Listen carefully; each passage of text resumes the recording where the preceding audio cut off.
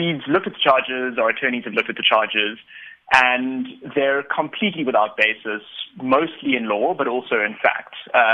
Given that, there's no chance of success in a criminal trial, and therefore we're applying to have the criminal charges set aside, because they're either based on dizzying incompetence at the NPA, or that there's some sort of ulterior motive at play here, and we don't think the minister or anyone else on the charge sheet should be standing trial on those charges.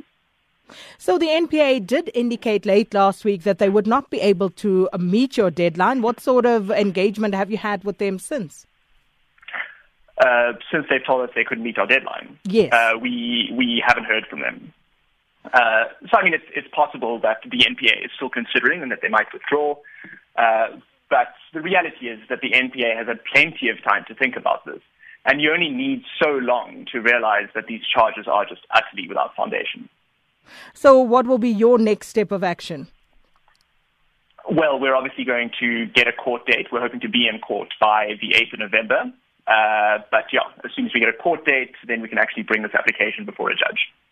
Why would you not just let this thing play out to its natural conclusion, allow the courts to come through and do what they need to do in this regard? Why wouldn't you just allow that process to unfold?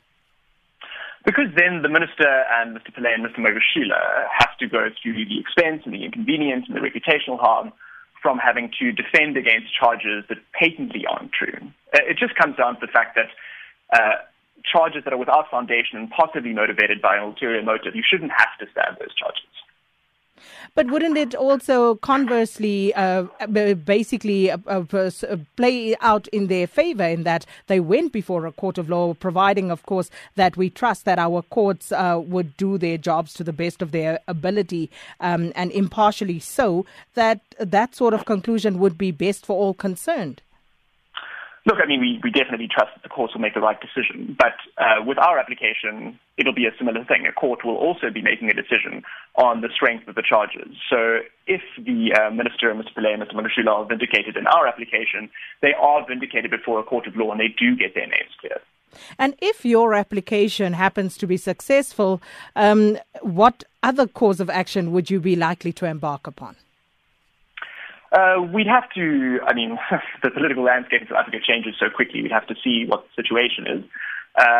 Of course, a lawsuit in malicious prosecution might be open to the minister. But all of that depends on what the situation looks like in a couple of weeks' time. And what about Mr. Shaun Abrahams as the NDPP? Would you be taking any sort of action against him personally? We haven't made any decision in that regard.